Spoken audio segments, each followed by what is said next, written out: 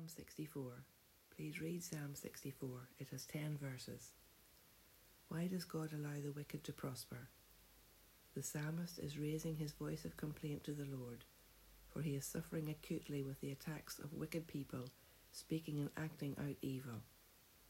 The wicked are described as the rebellious and workers of all kinds of iniquity. They complain and gossip at will and shoot bitterness into the collective mindset of the community. They have no fear of God, nor the consequences of what they do and say. They are never sorry, but encourage themselves to continue in their evil ways and lay traps for those who seek to walk uprightly before the Lord. They think creatively and come up with all sorts of wickedness to get their own way and to think of ways to always get what they want out of life. They think they have great success and are mighty because they have such wicked skills directed against the will of God and all righteousness.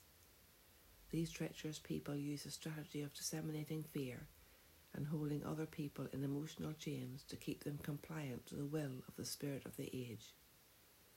The thoughts and intentions of the human heart are very deep in terms of ability and hidden motivation.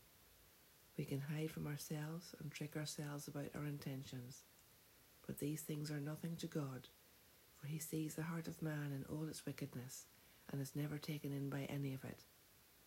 He reveals it to those he loves and protects their psyche from the onslaughts of the enemy of their souls. The Lord will bring them down to size and show the ungodly up for what they are. They will stumble over what they say and be caught in the lies that they live, with their wicked intentions and motivations.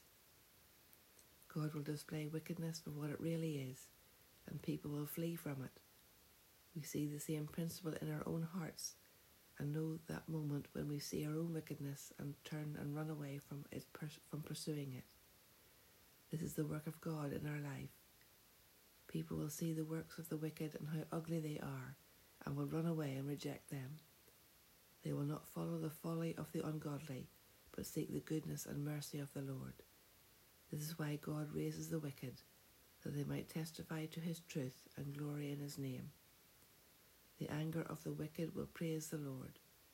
The righteous will rejoice in the triumph of all goodness and will glory in the fact that righteousness is victorious.